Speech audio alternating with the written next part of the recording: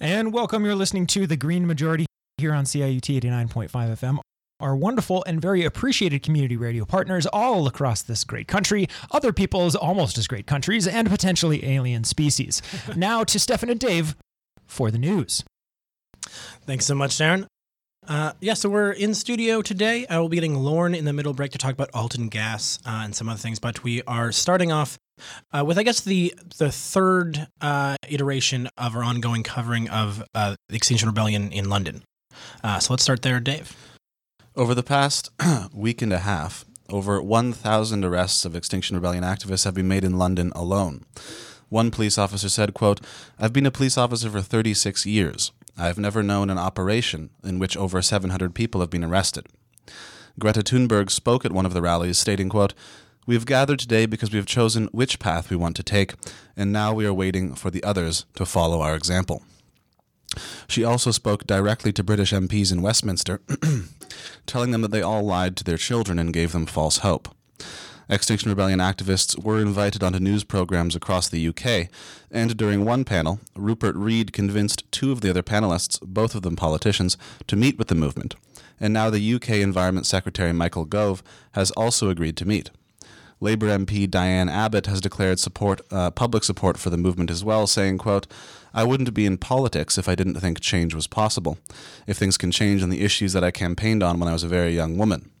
I think that things can change, and we can move towards the 2025 target. That target is, of course, to make UK emissions net zero within 6 years." When asked why an activist taking part in these disruptions might fly off in a jet to LA when the Extinction Rebellion is calling for what is almost a moratorium on air travel, Rupert Read responded by pointing out that, quote, "Extinction Rebellion is not about blaming individuals for what they do. It's about us all working together to turn this around. And that's why we want to have citizens' assemblies to sort out how we get to the carbon-free future that we desperately need to get to. I repeat, it is about systematically tackling climate change, not about blaming individuals for what they do." I'm looking at sheepishly around the room at Stefan and Saren, who love to blame individuals for what they do. Hey, sometimes we have to look inwards, Dave. I'm not saying that certainly do not believe that it's an individual response, but still. I would like to respond to that as well. I think that if someone were to review the last 13 years of audio tape, they would find that I only blame individuals who make more than $1 million a year. Okay. So, but after a week and a half of civil disobedience, the rebellion has decided to take a step back to work on resilience and growth. They could, however, easily be back on the streets in a matter of days. Extinction Rebellion spokespeople said, quote, "This movement is not just about symbolic actions, but about building the necessary resilient and regenerative culture that the world needs now. The truth is out. The real work is about to begin. The international rebellion continues."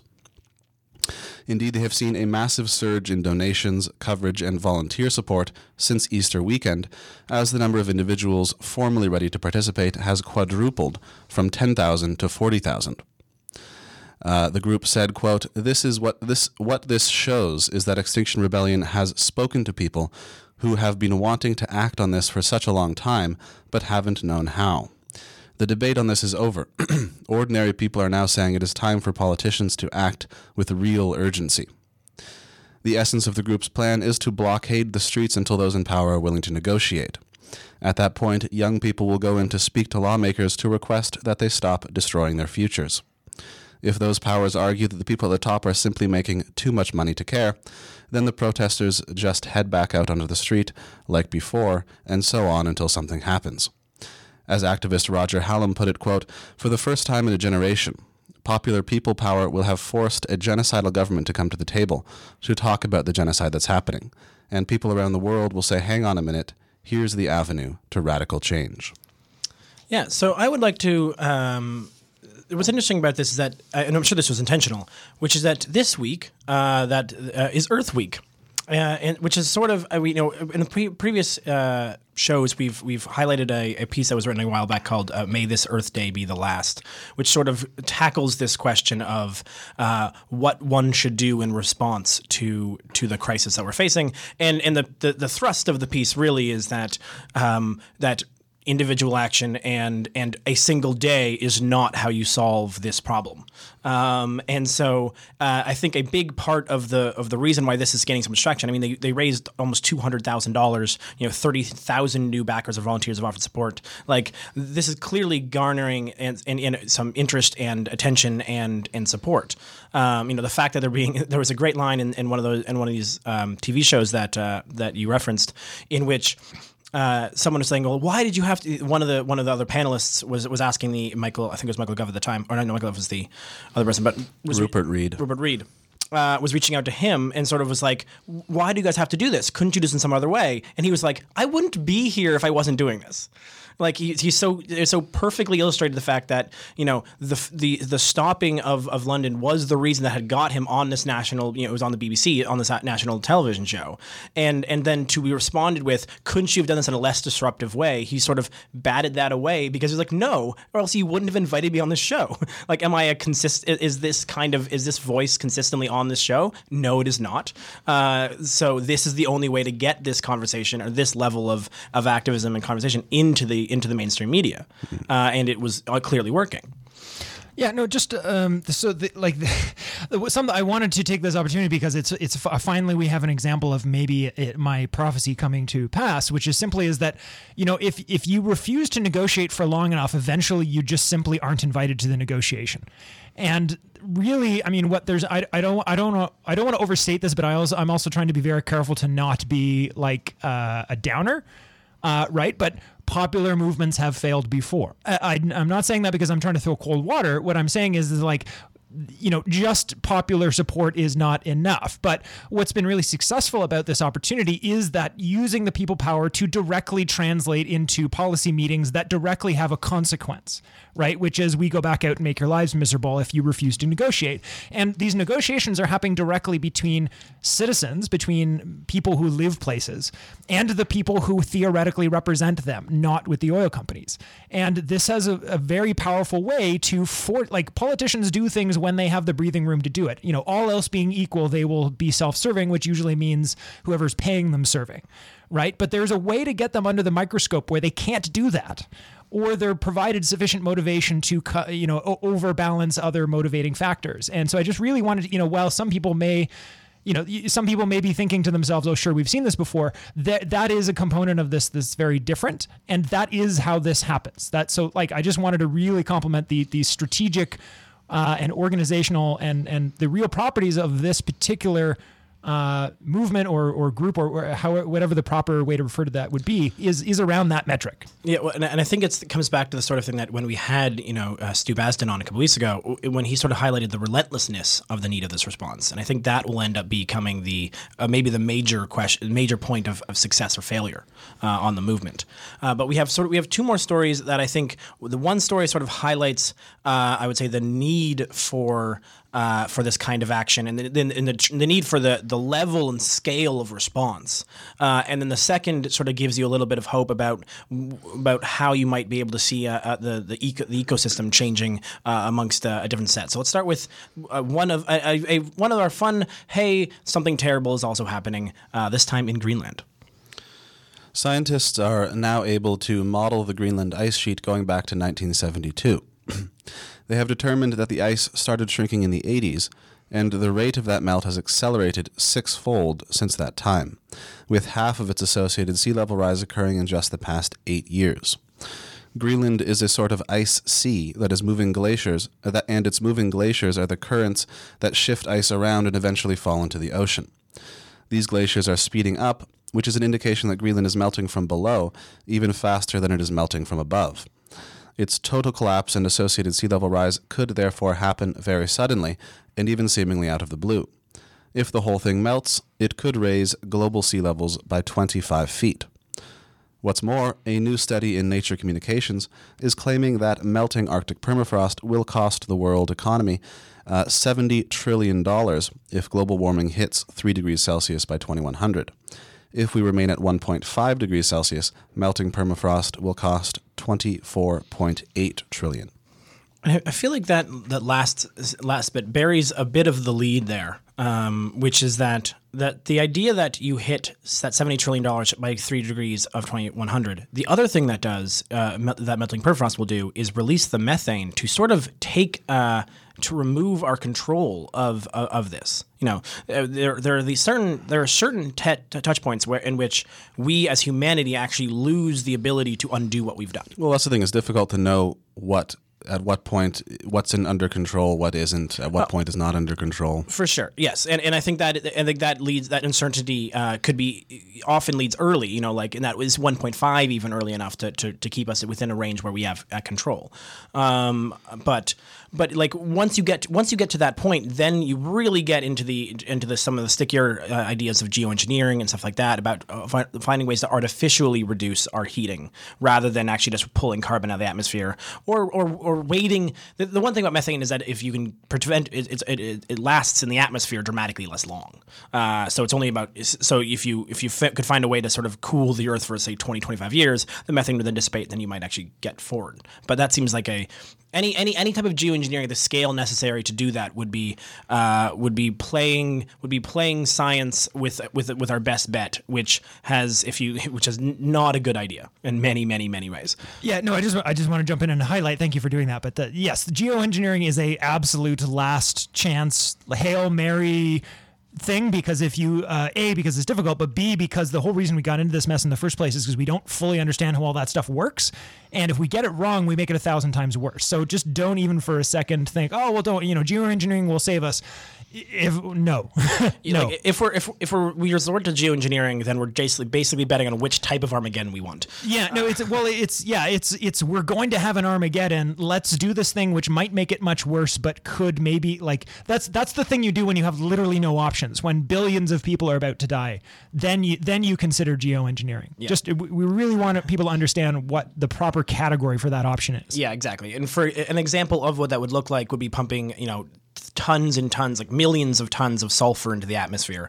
Sulfur dioxide. At least 1/3 of all science fiction begins with trying to geoengineer and then something goes wrong. Right. Just for a reminder. Yeah, and the models around even that using sulfur dioxide, which is one of the more popular ideas right now, basically lead to mass droughts in parts of the areas and just devastation in other areas, while still theoretically reducing some of the heat that we're actually experiencing. Well, aren't there also things like building piles of sand and dirt underneath the ocean to stop glacial shift and so forth? Oh yeah, there's technically geoengineering, which is not so much. Like if it screws up, it's just sort of fails and doesn't.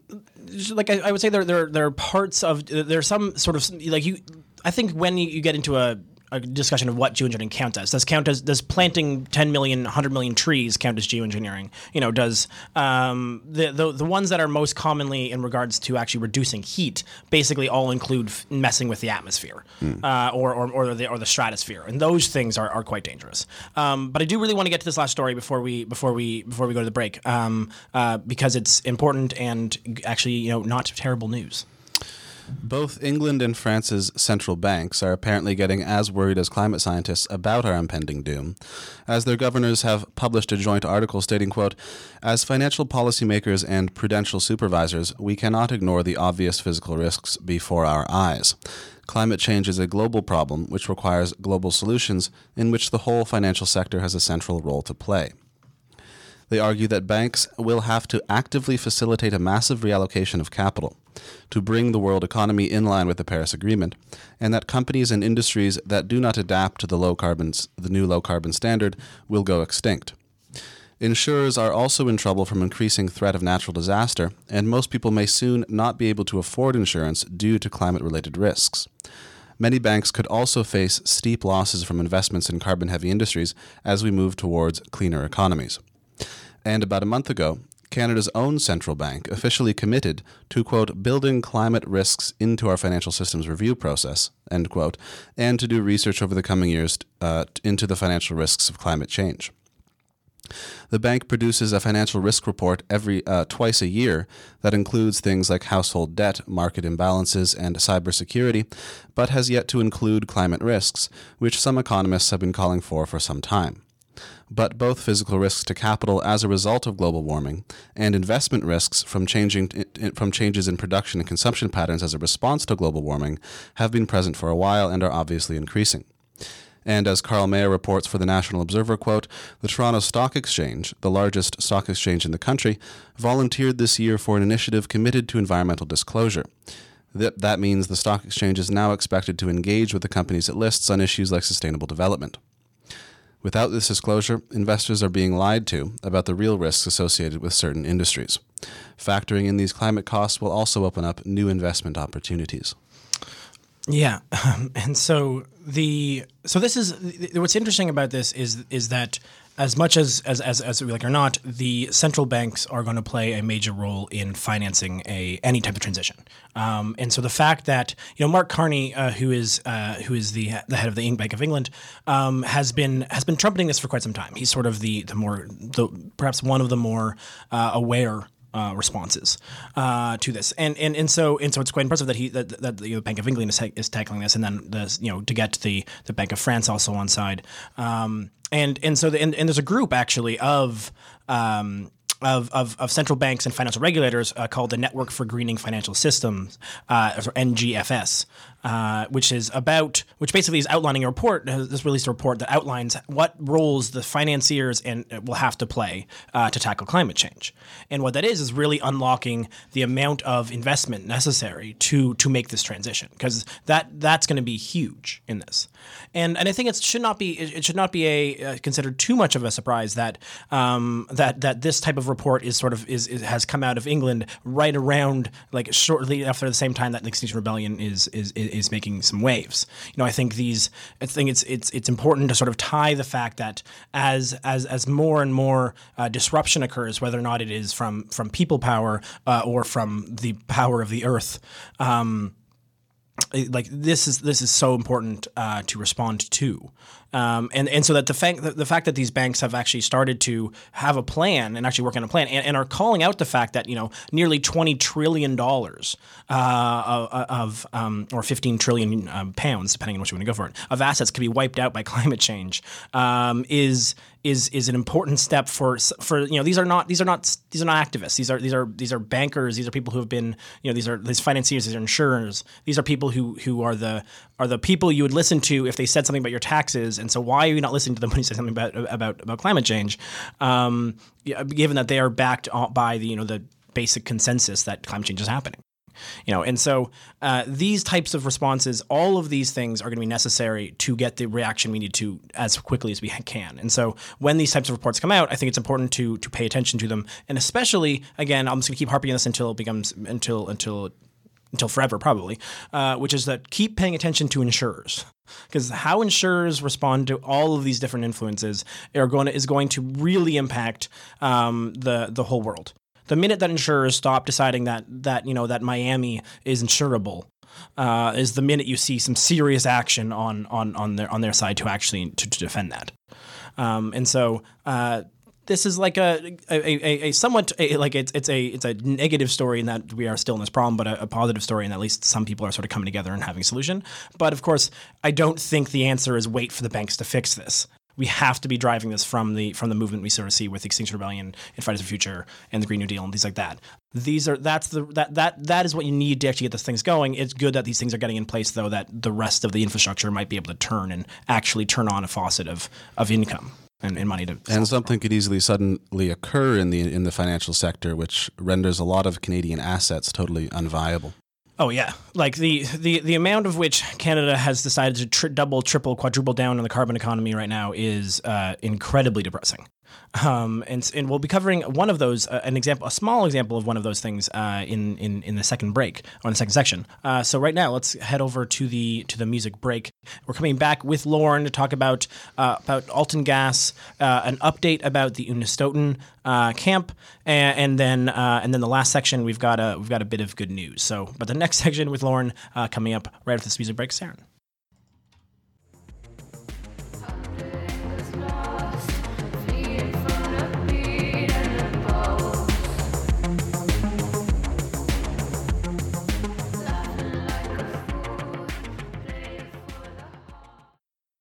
The Green Majority is entirely listener-supported. Our goal to reach minimum solvency is to raise $300 a month. If you enjoy the show, please consider becoming a patron at patreon.com for as little as $1. And welcome, you're back. You're listening to The Green Majority here on CIUT 89.5 FM, our wonderful and very appreciated community radio partners, and also Lauren, who I actually put her phone on the air despite the fact that we were still on music break, and she did not make any sounds. Thank you, Lauren. And back to the studio with Stefan and Dave. Thanks. Thank you, Lauren, for joining us, as always. Happy to be here. So we're covering a couple stories about Canada's ongoing refusal to take Indigenous sovereignty seriously, as well as and to push forward different types of fossil fuels in different projects. So let's start with Alton Gas, Dave. Yes, so in Nova Scotia, Indigenous resistance to an Alton Gas project to store natural gas in underground salt caverns has been going on for nearly 3 years, and has recently led to several arrests and the bulldozing of a straw bale house constructed by activists on the site. The project will dump 1.3 million cubic meters of salt directly into the Shubenacadie River over the next 2 to 3 years, which Mi'kmaq water protectors argue will destroy the river's ecosystem and local Indigenous livelihoods, and that it is also against Canada's Fisheries Act, which is meant to prevent deleterious substances from being deposited into fish-filled waters. The land is unceded and is meant to have been protected under legal treaty rights since 1752, under a document which, in a hideous show of irony, was called the Peace and Friendship Treaty.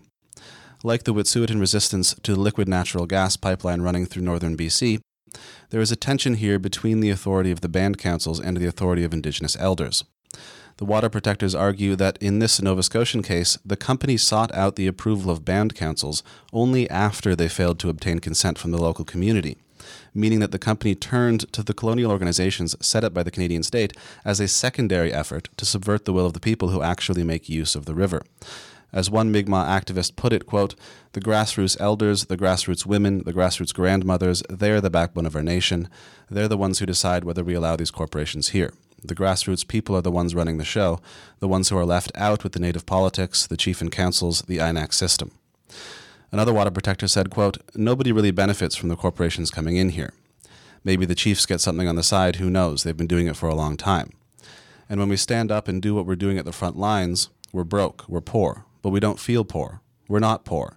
We got the land, we got the trees, we got the animals and the water. The band councils are just part of Canada, the corporation." In using the treaty to protect the river and its associated ecosystems, the water protectors have received support from non-Indigenous allies which they acknowledge the importance of. And indeed, these treaties are older than any federal or provincial law. But in March of this year, a Nova Scotia Supreme Court judge gave Alton Gas the right to force people out of the resistance camp they had been living in for almost 3 years, and 2 weeks ago, 3 women were arrested and the straw bale house was destroyed. Authorities say people are allowed to protest, but only within the confines of a fenced-in patch of land 30 meters away. Water protector Doreen Bernard said, quote, "This is a small victory for them. Everything else is on the other side of the dike. The river is on the other side of the dike, and that's what we're protecting. We're going to be here, and we're not going anywhere. We're still here protecting the water on the water. When the time comes for them when they think that they're going to do anything to this river, then they'll know that we can't allow that to happen." Yeah. So, Lauren, you were out in the East Coast for quite some time. So I'm going to throw to you first. Yeah. This is a story that the majority of people living sort of west of, I would say, New Brunswick have never heard of and have no idea is happening.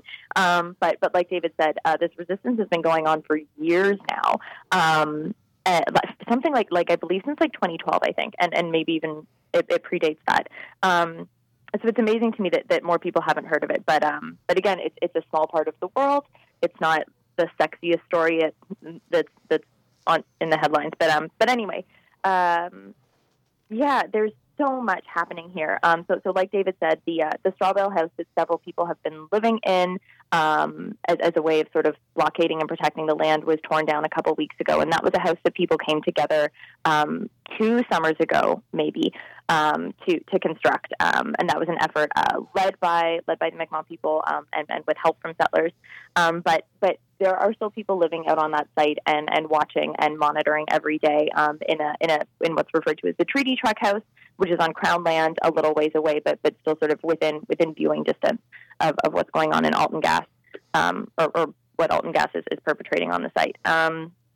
One of those things that whenever I read information about this, because there really isn't, there's a lot available online, but you really have to dig.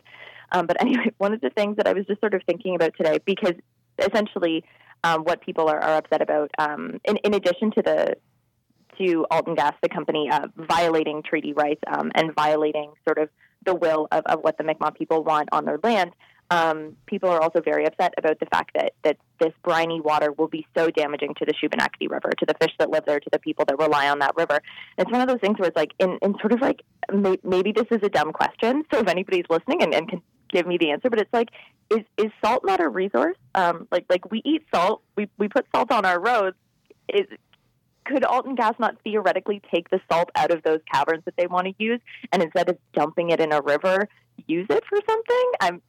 I'm not sure. Again, probably a silly question, but I don't know, something I was thinking about today. Well, anyway, or that they just don't feel like spending the extra money, that they want to do whatever they want.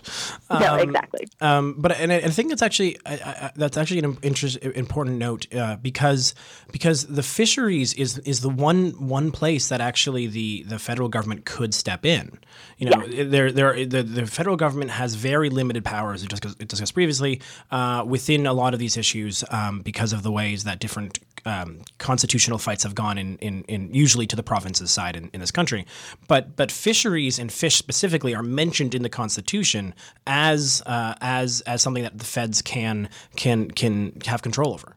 And historically, that has actually been used pretty consistently as for ways to protect these types of waterways. And Harper famously actually sort of gutted any response for that, which then Trudeau did actually bring in some ways back. And so it is interesting here that it's not that there's a number of different organizations or different parts of Canada that are refusing to sort of take really action on this. You know, it's not something that you can sort of just say, you can't just put this on Nova Scotia. It's a federal issue as well.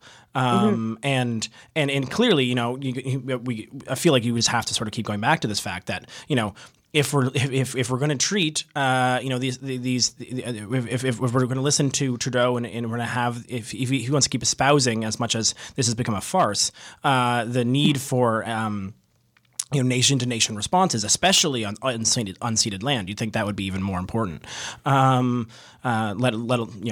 of the fact of how disastrous so many of these treaties were. If you're responding to that, you know, this is not, you can't just give away this right to the, you know, in this way. That is not a part of a nation to nation way. That's not a thing that we could do as Canada, because it's not our right to decide this in many ways.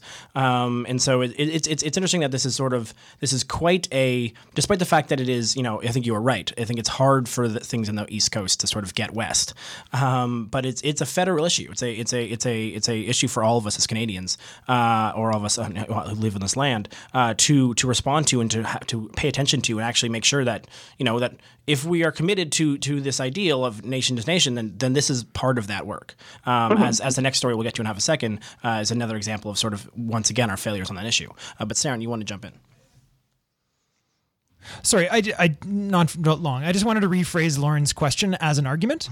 In the like Jeopardy style. I'm going to rephrase that as a question. If the salt is safe, why are you dumping it in a river? If the salt isn't safe, why are you dumping it in a river? Yes. No, and again, that's so secondary to the point that you were making, Stefan. Like, yes, this isn't about salt. This isn't about something as silly as salt. It's about violating treaty rights and going in when the Mi'kmaq people are saying, no, you can't abuse our land this way. You can't come in when we've said that it's inappropriate for you to do so, and continue to, I don't know. Yeah. Yeah. Anyway, you're right. It's not about the salt. It's about treaty rights violations. But I think I do think that every example of this does bring up this question to me, which I think which is consistently proven. I think, which is that when we have these rights until push comes to shove, and then it's seemingly over and over again those rights vanish. We have the right to assembly until the assembly gets annoying for a gas company, and now you have to stay a specific pen that we've created for you. You have the right to protest up until a point, and then we make you go somewhere else. You have the rights of nation treaties unless we really want to put some gas in somewhere. It feels as if so consistently we are the government is undermining the Charter of Rights and Freedoms or the different ways that they want us to believe we're able to assemble because of these moments when push comes to shove. What wins is not the people, or at least not in the government's eyes. The government is very, very consistently responsive to not allowing the sort of the people on the ground to have those rights. And so I think that's why every time this happens, we keep seeing that sort of pushback. And speaking of pushback, let's have a quick update on Unist'ot'en.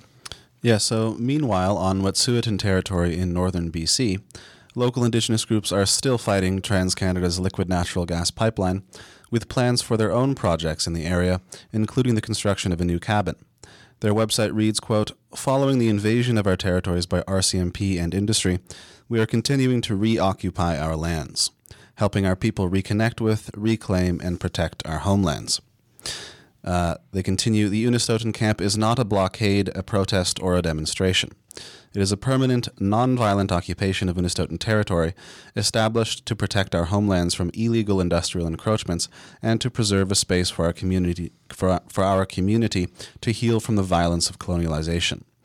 This year, Unist'ot'en volunteers will be working with other Wet'suwet'en clans to support Wet'suwet'en sovereignty."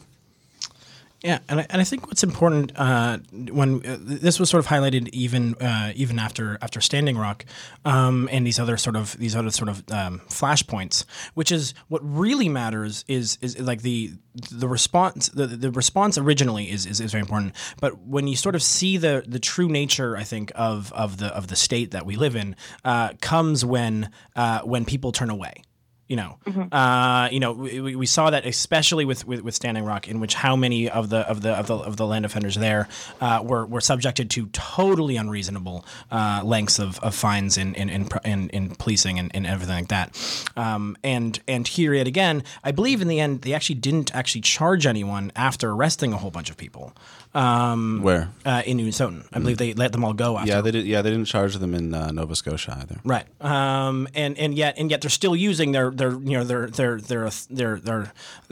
level of violence to actually remove these people. And then again, what's happening is that Unist'ot'en is withstanding and staying there while. But the state has exerted its authority and it's sort of holding authority is the wrong words. The state is asserting itself in holding its line that we will do what we like no matter what you feel.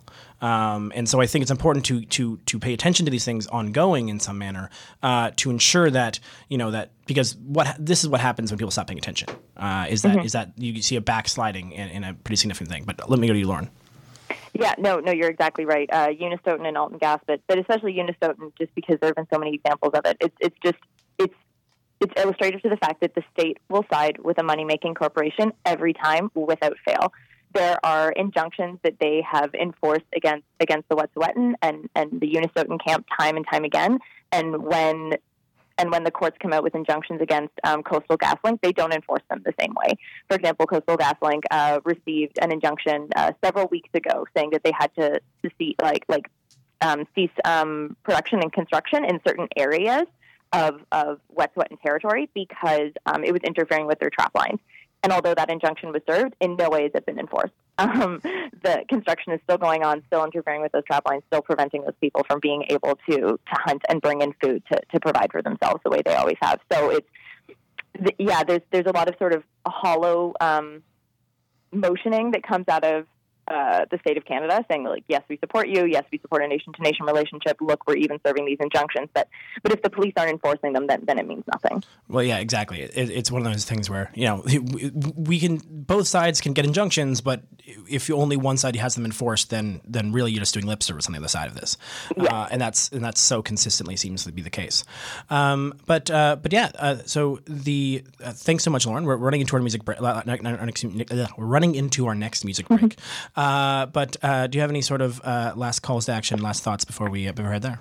I guess, yeah, if supporters are keen to either support the Mi'kmaq water protectors out on their territory against Alton Gas or Unistoten, there are GoFundMes and lots of different ways people can support them financially. And then from the Unistoten standpoint, they're actually calling for people to come out and help with cabin construction the last couple of weeks of May. So if we have any listeners on the West Coast, check out those opportunities because they're looking for all hands on deck out there.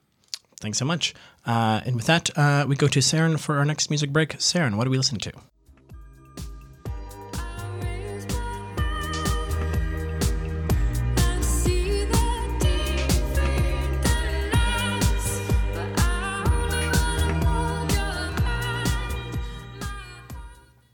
The Green Majority is entirely listener-supported. Our goal to reach minimum solvency is to raise $300 a month. If you enjoy the show, please consider becoming a patron at patreon.com for as little as $1. All right, we are back. I was actually signaled to my colleagues here that we were going to come back about 30 seconds ago, but I was digging the song. All right, you gotta live that. That was a good song. Yeah, exactly. Every once in a while, we gotta let those songs run a bit. I only want to hold your hand, Saren. after 12 noon, David. So we have to get off the air. There's a pane of glass between us. That is true. So I'm going to leave my mic on for this section because I'm going to be doing more talking than I have been doing of late, more than just sarcastic introductory and interjecting comments today. Sort of content. It is my responsibility to let our listeners know, in case there may be some listeners who just tune in for this program. Maybe they're not regular CIUT listeners. We forgive you. And that's okay. But you might not be aware of the fact that our spring membership drive is coming up soon. And this, of course, is a fun affair. We usually have a lot of fun with our fundraising drive shows. Stefan, I'm not going to spoil anything yet, but I know you've been working on some ideas for special features or guests. And maybe you'll talk, I don't know, maybe you'll talk about that, maybe not. We'll find out in a second when I'm done my preamble. I'm not sure if you're ready to launch on that yet. Right. But we it's always fun, but but normally that would just be a thing, right? We would say, get your pre-donations in going now. In fact, I'll do that. Get your pre-donations in now, CIUT.fm. You can go there and there's a spring membership drive button. It's very big. You can't miss it, CIUT.fm. And there it's going to ask you for an amount. Of course, that is at your discretion. But please do that. And it's also going to ask you, I forget what the phrasing is now, but it's like, what's your favorite show? Basically, feel free to put more than the Green Majority, but you're going to want to please put the Green Majority there at the bare minimum. That would be appreciated. But that's just like the normal stuff, right? We have a fundraising drive. It's always important. They're never not important. Where the station is pretty much entirely funded by listeners. We don't have any special funding or anything like that. But there's sort of a different tact going on right now, which is that, and we have to be a little bit careful with how we sort of address the issue here. But, public institutions in general are, I think it's fair to say, under attack. Now, you as a voting member of the public may be in favor of some of those attacks. I don't think it's overstating it to call them attacks. They're institutions that are long-standing, that provide work for the public. Whether or not you agree with them is sort of beside the point, that are being assaulted. It is our position here on the Green Majority that this assault generally is ridiculous and not okay. That's not secret information. We've been covering the Ontario government for a while now with reference to the environment, and that's where we will remain our comments because that is the content of this program. But as a general one of the public institutions, there is concern, I think. And so this would be a particularly good time to take an opportunity to show CIUT, to show us, Stefan, Dave, and Saren, and Lauren, and all the other people, and Norhan, and the other folks who contribute to the program, as well as the government of Ontario, that independent media is something that you consider to be an important part of your daily life, and is something that you consider to be part of not just your voice, but also people who work for you, who do work for you, and who go out and do the things you don't have time to do. which is read all of the newspapers and then research those newspapers to find out if they're actually telling you the truth or not. That is what we try and do here on the program. We try and do that with entertainment. But it's really important that this is something that we're continue to be able to do. I don't get paid for this in any way. I'm not doing this because I'm concerned about my job. I'm doing about this for the same reason, and I'm asking for this the same reason that we've been asking for things for 13 years as unpaid volunteers, which is the ability, your permission and your endorsement in financial form every once in a while to continue to be able to do the work that we do, to provide us simply the opportunity to put our own sweat, blood, and tears into the work that we do for you. And that's all we ask, is that you support us to allow us to do that. So I'm going to now throw to the studio for comment, questions, concerns, and maybe teases of content. I don't know, to the studio, but that was sort of my disclaimer on this week's show. So, you know, I don't want to put a particular tint on it, aside from the fact that I think this is going to be a particularly important drive, and that we here at this, at least as part of the Green Majority family here, are concerned. And I think I will, for now, leave it at that. Stefan. Yeah, I think it's what's interesting and important is the fact that we have a mandate actually to be different than more traditional news, you know, or more traditional radio shows or stations. You know, that's actually part of the mandate of community radio, is to be in distinct from the sort of more mainstream, you know, the I was gonna make a fake radio station in my head, but it's actually a real radio station. So Joe FM, you know, we have to be different than that. We have to bring content and importance and news stories that you might not hear. An example of that would be something like, you know, even last couple weeks we sort of had the biosphere talk that we had going on, which we were the first, to my understanding, the first English language news show to cover that, and I think I saw that afterwards a couple of days later. National Observer also covered it with a good article as well. And I think I'll use the chance. I'll use the actual show itself to give an update on that. So I'll sort of tease that in the future. But this is the thing. We are actually mandated to provide different content and to provide something that you may not be able to be getting from the other ways you might get your own radio. And I think that's really important. And so as a quick sort of pivot to some sort of the types of things you might not entirely hear from time to time, is that you know, we sort of had the idea to end this show on some more positive news. So I'm going to get one piece of more negative news in before we slide out on more positivity. But right now, or actually over the night, you may remember a couple weeks ago we talked about Cyclone Idai, which was an incredibly devastating storm to hit Mozambique. And you might think that you might hear in the news again a cyclone hitting Mozambique, and in your head you might be like, oh man, that Cyclone Idai is still being bad. But no, it's an entirely new cyclone that is actually now that's the strongest cyclone ever to hit Mozambique, has made landfall. You're telling me it's more powerful than the cyclone that just destroyed the city of Beira? Yes, it is. It is just past. The wind speeds of 140 miles per hour. It has just passed both it and a 2000 cyclone, which were the two strongest previously. And so this is basically back to back incredibly strong cyclones hitting this country.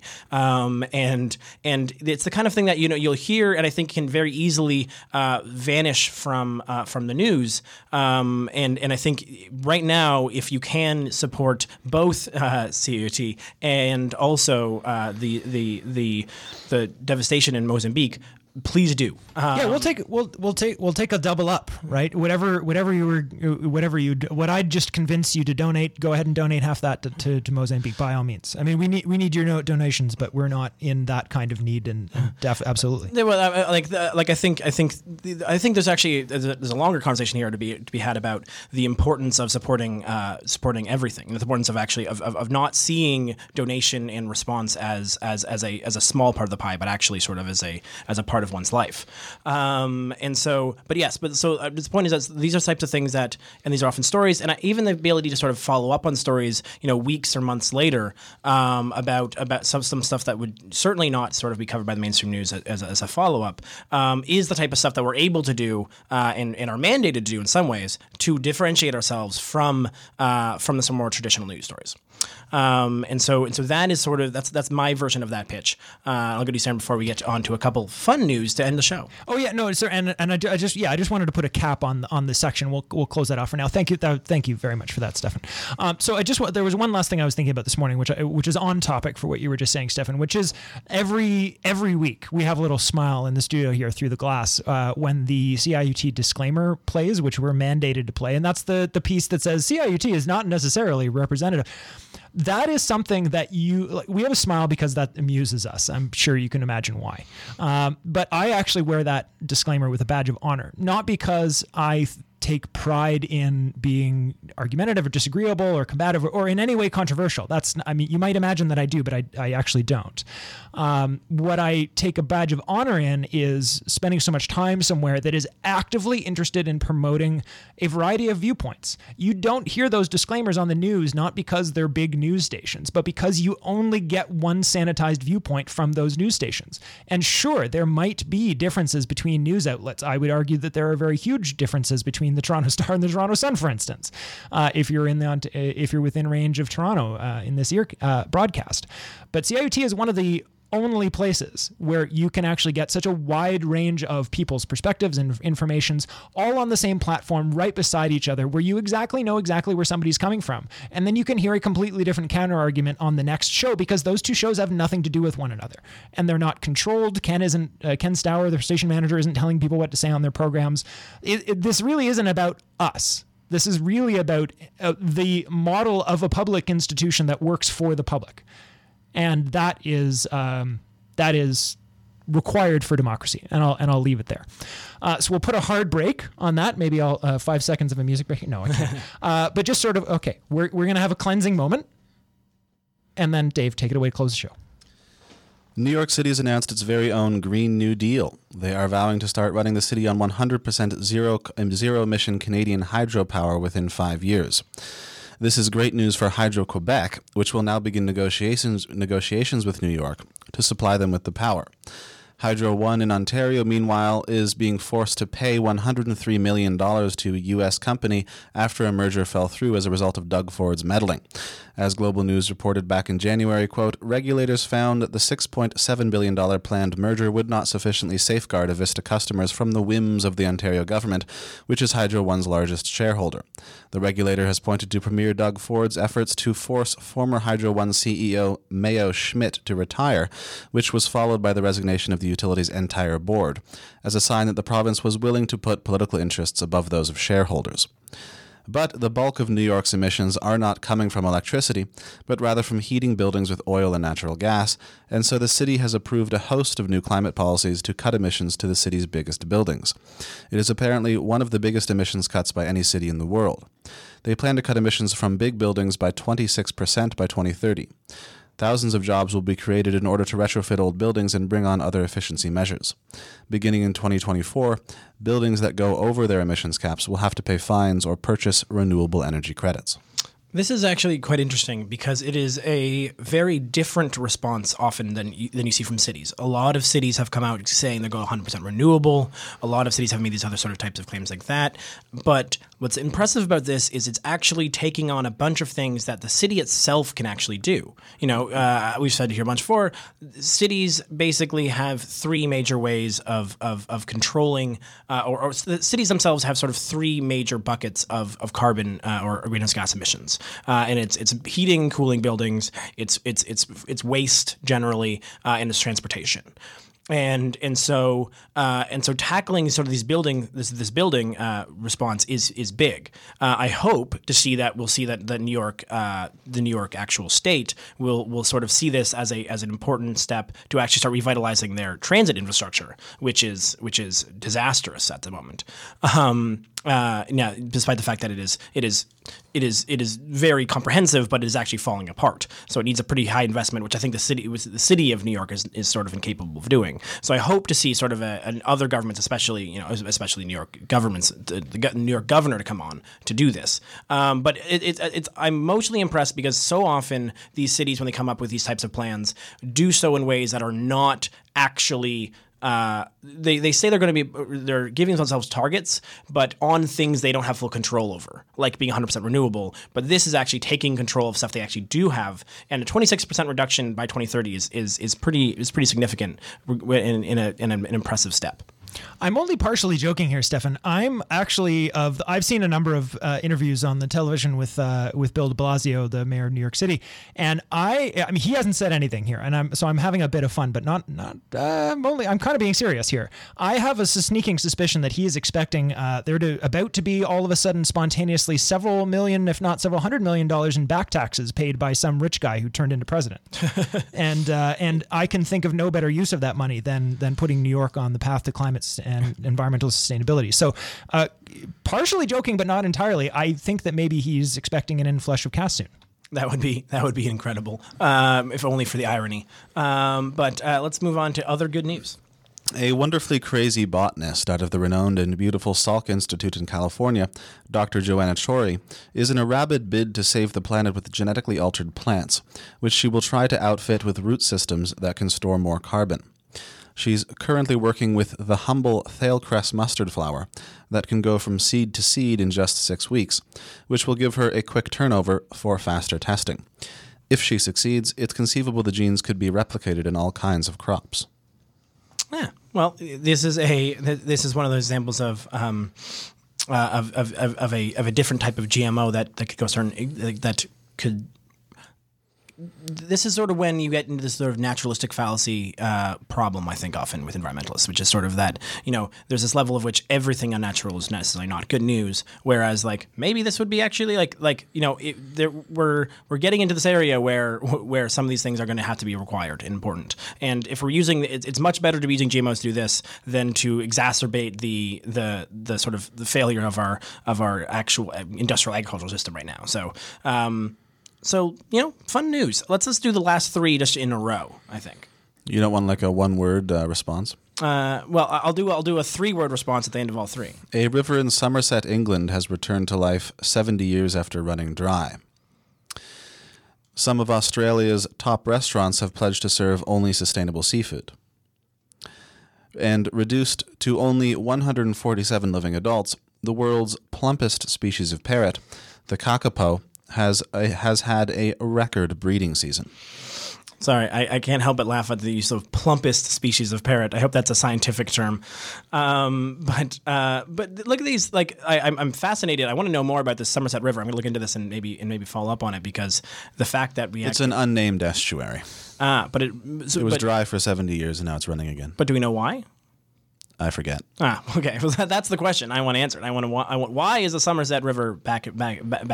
But all three of these things are good news. The fact like more sustainable seafood or only sustainable seafood is important. Man, like this show could be entirely just talking about the need for more sustainable seafood in fishing, which we've covered. But like it could be a whole show for sure.